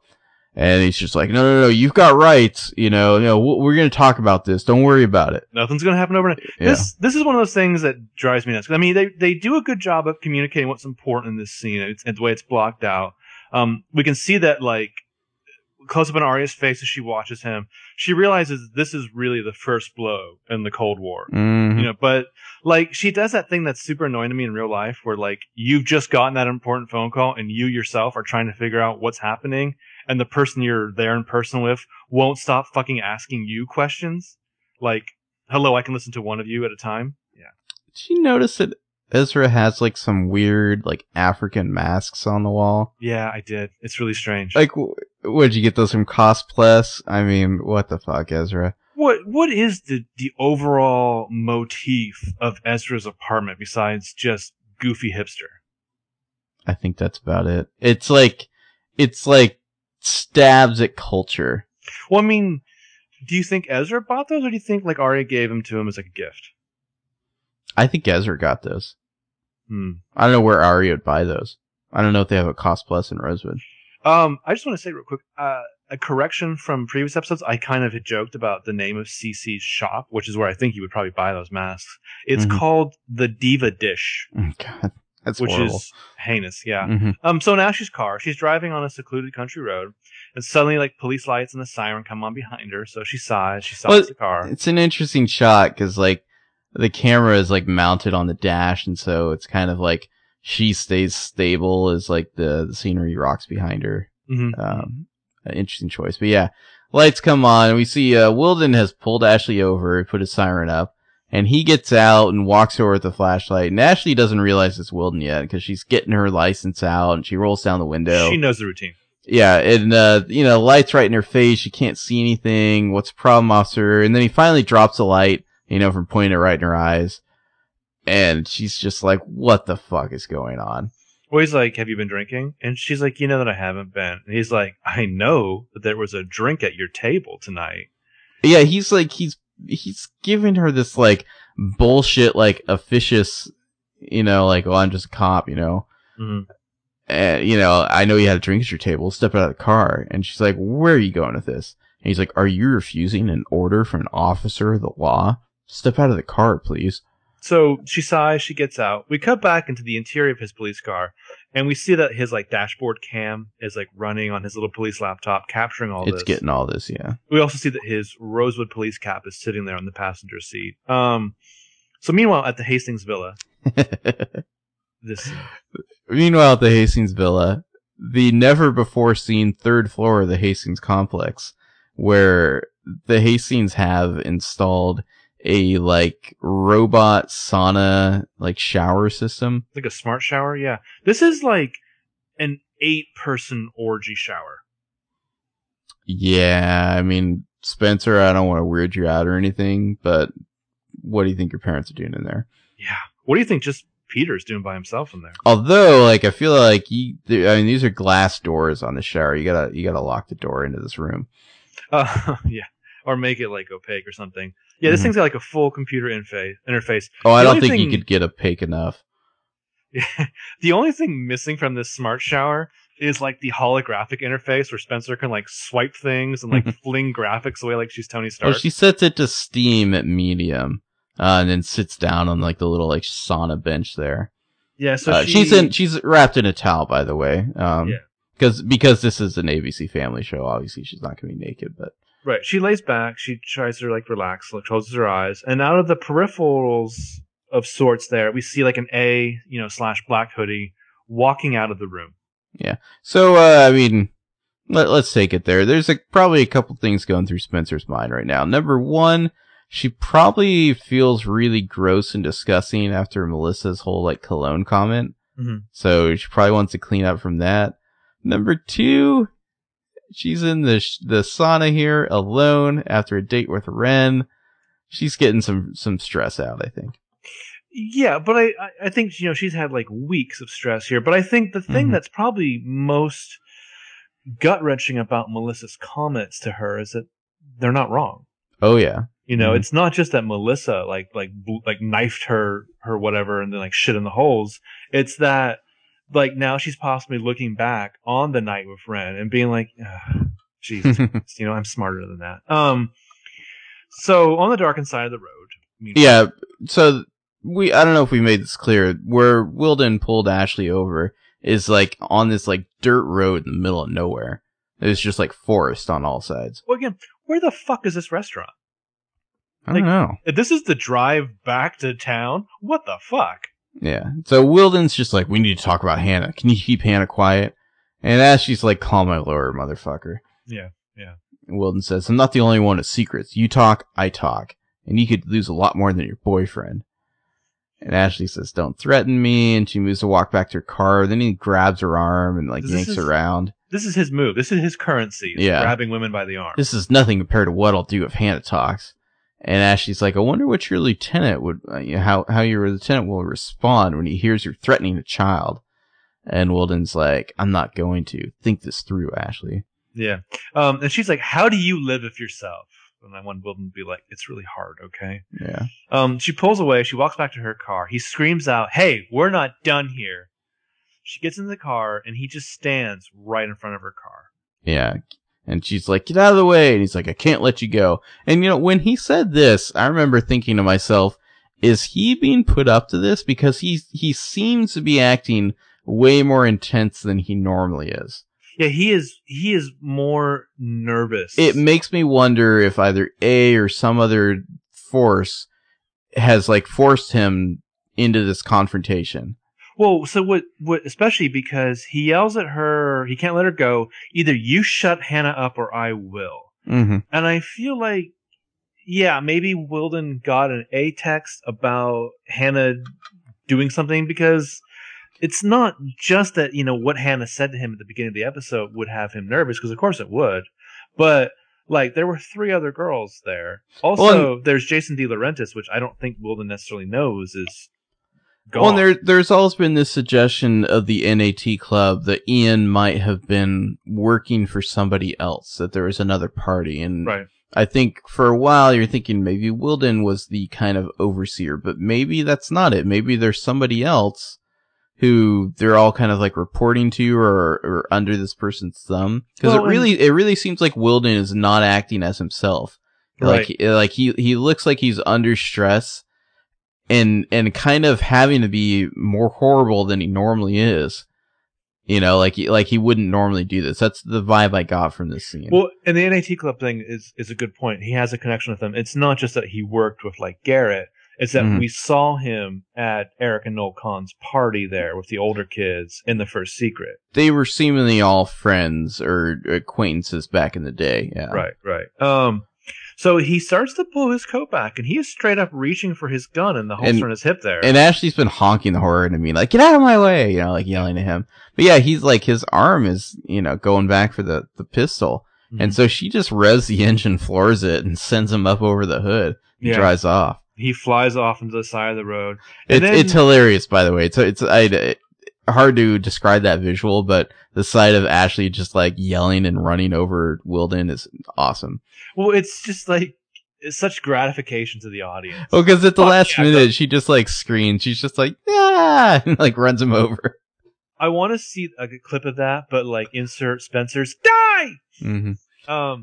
And then we make sure to see that the police cam, like in the dashboard cam, caught all of that. Yeah, dash cam caught all that, and Wilden's just like lying on the side of the road now. So, outside of, meanwhile, Cece's apartment, which is number 817, even though it appears to be on the first floor. This is like a street number, not an apartment number. Okay, yeah. So Emily, like, because we should say this is like an exterior shot of like a street. Emily just like walks like up, knocks on the door, but the door's already like ajar. So she lets herself in, calling out for Cece. Inside, we see Cece has a suitcase out, and she's packing in a huff. And Emily sees all this, takes all this in, and she's just like, "Is this about Wilden?" And Cece's just like, "You think?" Well, very notably, as Cece is packing, she hears Emily, and she shuts her suitcase immediately. And if you're paying attention at all, you'll see that in that suitcase is a red garment that perhaps is a red coat. Yeah. So it's very curious. Like, we're just like, well, was that a red coat there that I just spied? Yeah. They play a few nicely there, though. Mm-hmm. Like, it's either a tease in the audience or indeed you've just spotted red coat. Cece says that she thought that Emily would keep a secret, or could keep a secret. And she asked, is there anyone in the town he didn't tell? Yeah. Emily says that she saw that picture of Cece, Allison, and Wilden on the sailboat, the one of T-Pain Sandberg. And Cece says, well, yeah, Allie thought Wilden was cute, and she asked him if he could, like, take them for a ride. So, Emily asks Cece, why did you lie about this? And Cece says, I don't have time for this shit, She seems, like, scared to death. Yeah, and Emily says, you're not the only one who's scared. Please, there's something I need to know. And Cece says, I thought Wilden got Allie pregnant and killed her to keep it a secret. And Emily's like, so is it true? And Cece says, I don't know what's true. Wilden's sure going out of his way to deny it. And if there's one thing Allie could do, it's tell a good lie. Yeah. Emily seems furious about this. So she says to Cece that, if you thought Wilden killed her, like, why not turn him in? And Cece's like, to who? Like, one of his pals on the force? I didn't know who I could trust. And Cece moves to leave. She's ready. She's packed her shit. She's getting out of town. And Emily's like, obviously, like, not that fast. She's like, Jason saw you at his house the night Allie disappeared. And Cece looks over and she's like, he told you that, huh? God, this is so messed up. And, which, like, I'm sure Emily's just like, what the fuck do you mean by that? Yeah. Because Cece's like, look, Allie called me. She's freaking out about some videos. Everyone wanted them. Spencer's big sister more than anyone. Melissa begs Cece to talk to Allie. So Cece did talk to Allie. Allie left to get the videos, and that's the last Cece saw of her. The next day, Allie was missing. So Cece gets all of her shit together. She's almost out the door. Emily stops her and asks a question that I don't think I would have thought of, but I'm glad really. she did. She says, "Who took the picture? The one of the three of them on the sailboat?" And Cece says, "Melissa Hastings." Cece out. And Cece's face is basically just like, "Enjoy that." Yeah. Well, enjoy that nugget.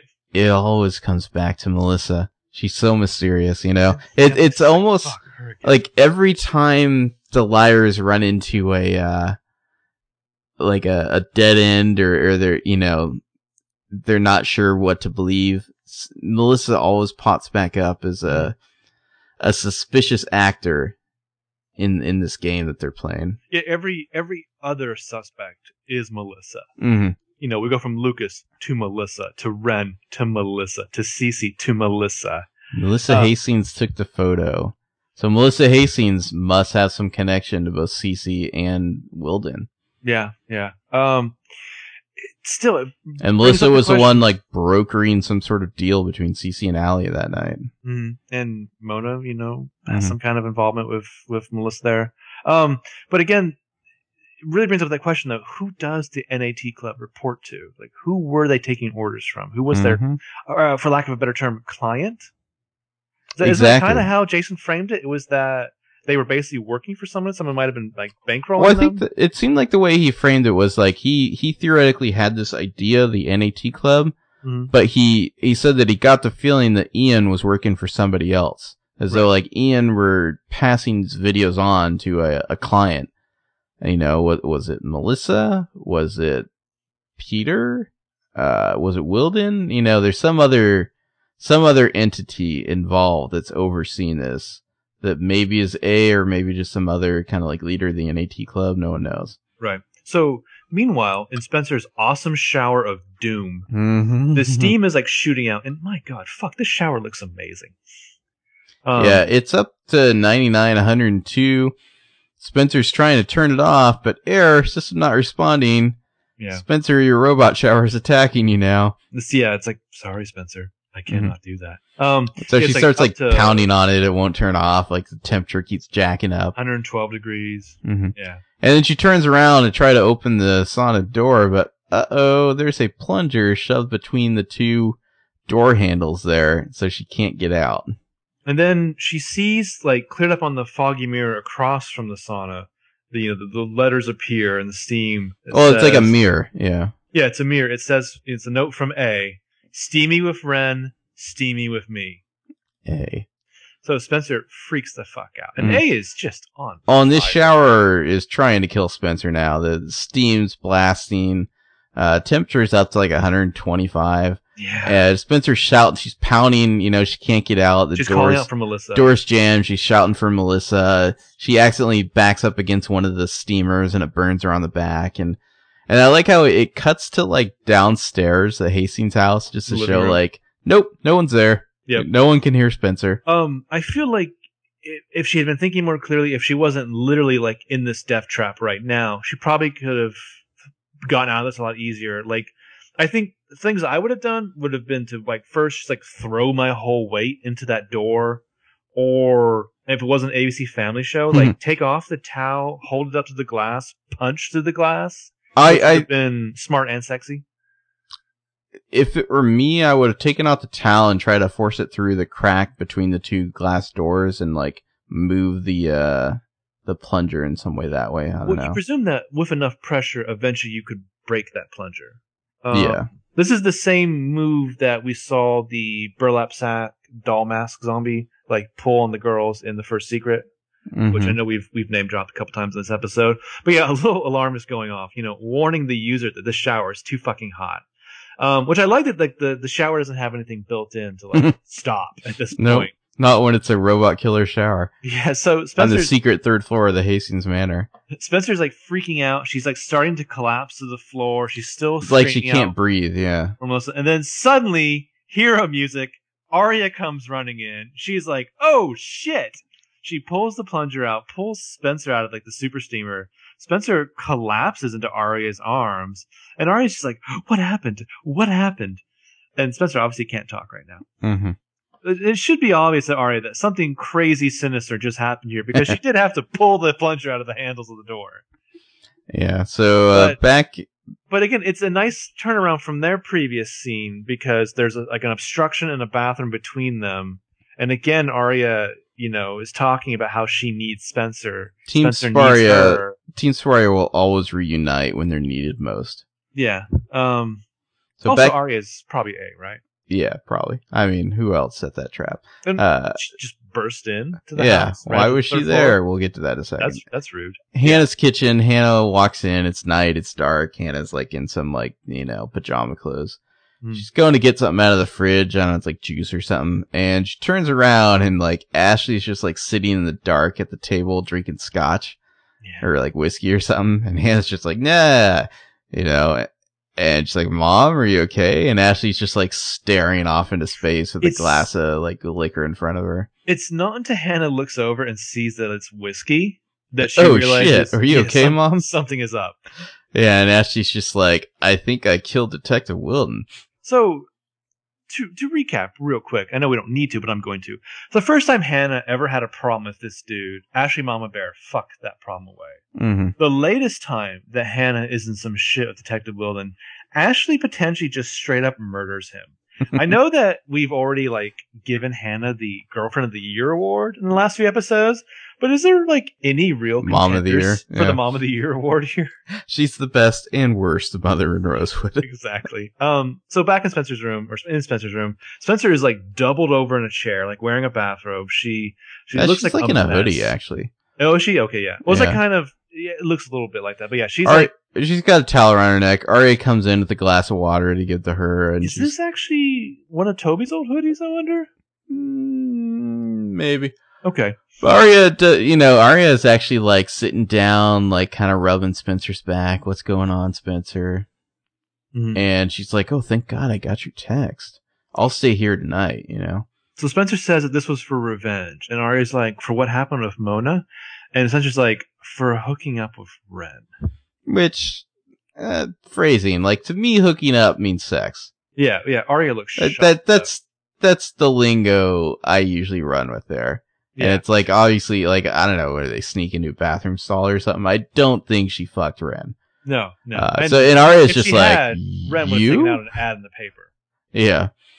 And Spencer's just like, it's a long story. Yeah. Arya says, why would Mona care about you and Ren? And Spencer kind of gets up and walks away from her to kind of be more dramatic here. And she's facing away and she's just like, call the Banners. Call Hannah, call Emily. I need them to come over. And Arya's like, sure, why? And Spencer says, she looks back and she says, I know who's helping Mona. And there's this wonderful 10-second cut back and forth between Arya and Spencer as they stare at each other, and it's the panic in Arya's face as she's wondering if she's been found out as A.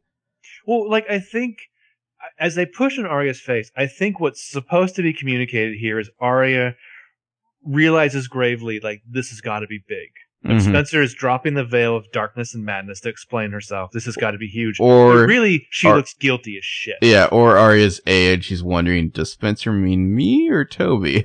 Yeah, she looks super guilty. But also, Spencer has just given Arya a masterclass in how you get up from a chair and take command of the room. You get up from the chair, you face away, you say something dramatic, then you turn back around and drop the hammer. Mm-hmm, mm-hmm. Got to work that into my life more. Exactly. So meanwhile in the woods, where Ren's abandoned car is. Or Wilden. Yeah. We've been doing that. Wow, Ren Wilden? Yeah. I think both of them are insulted. That slip was almost Freudian. Mm-hmm. The door to the car is still open. The red and blue police lights are on. Oh, the car is just it's still there. Yeah. The siren's on, doors open, exactly how they left it. Hannah's driving, by the way. I think Ashley's both shooken up and has drunk. been drinking. Yeah. So Hannah wants to get out and check it out. And Ashley's the kind of mom that's like, you drive, daughter. I'm drunk. Yeah. Ashley doesn't want Hannah to have to see this, but Hannah says she's not letting her mom do this alone. So they get up and walk to the front of Wilden's car. Hannah's like, I've seen a few bodies in my day. Yeah.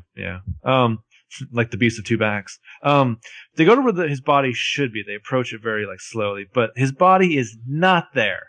Yeah, no one's there. It's just a empty road with the car just sitting there, lights still on. It's very creepy. Yeah, there's no sound. Like the siren's not on, but the lights are on and rotating around. Mm-hmm. So where's Wilton's body? Ashley doesn't know. And then we cut back to that dashboard police cam, which is seeing these two women look around. Still confused. running. Mm-hmm. And so then we cut to the A layer, which is, I guess, the new A layer. Yeah, I don't know where this is. It looks like there's cinder blocks. I don't know like where they're in it's a basement or something. Yeah. Yeah. It looks like they've just moved in. Like there's a small rack of black There's hoodies. some boxes, yeah. There's some crazy Stalker Shrine picture collages intermittently on the walls. There's a dollhouse. There's some flowers over in a corner. There's like a record player. And a cutting board. And the person in the hoodie has like 4 flowers that she chops with a big ass knife, like chop the roses from the stems, and then she places these roses on like a little like wreath of flowers. Yeah, she drops the needle on the record player to play 1954's Steam Heat by Patti Page. A little on the nose. Yeah, we say she. It's a black hoodie person with black gloves. They use a giant kitchen knife, the kind that's used in horror movies more than cooking. And it's picks up those flowers and it's like arranging like this like bouquet wreath thing that you see. It's like a funeral wreath, because then A pulls out a big ribbon that says "with deepest sympathy" and kind of drapes it over the wreath. So really, I think A might have like a second career here in like mortuary affairs if they weren't so good at being like a supervillain operating like a journalized hyperreality. But yeah, with deepest sympathy, that can't be good. We cut out, but the last line of the song we hear is, "I need your love to keep away the cold." And that is the episode. Hot Water. It's a good fun episode. Keeping the Dark Spencer saga and everything with it, like spinning along. A new little wrinkle with Ashley and Hannah. Spencer seemingly finally ready to tell about Toby by the end of this episode. So that'll be good. The next episode is called Out of Sight, Out of Mind. Mm-hmm. And we will talk about that next time. Let me check the trivia. Is there anything worth talking about from the wiki here? No. Featured music. I love when the PLL wiki tries to explain like the title. It's like Hot Water. Could be a reference to water. Like a P.G. Wodehouse novel? Come on, fuck yourself. Could be a reference to being in trouble. But yeah, like I like that we went from like Dead to Me to whatever happens and Out of Sight, Out of Mind. There's a lot of like general references to like effacement in the Dark Spencer saga. Every time I say that, I get a nickel. It's awesome. Mm-hmm. Yeah, brought to you by Carl's Jr. It's a wonderful place to eat. It's really not. No. Ugh. So. Any last words? If you want to get in touch with us, give us some feedback, you can find us on Twitter. I am Benjamin_Light. And Marcus Sparks. We also have You're just at Marcus Sparks, right? Just at Marcus Sparks. Yeah. We also have Bros Watch PLO2, at Bros Watch PLO2. Drop us a line. Yeah, website page is timetravelmurdermystery.com/PLL. And if you really like the podcast, you can leave us a review in iTunes. That's always nice. Nice to hear from people. Yeah. And we will be back next time to talk about Out of Sight, Out of Mind. Until then. Bye-bye.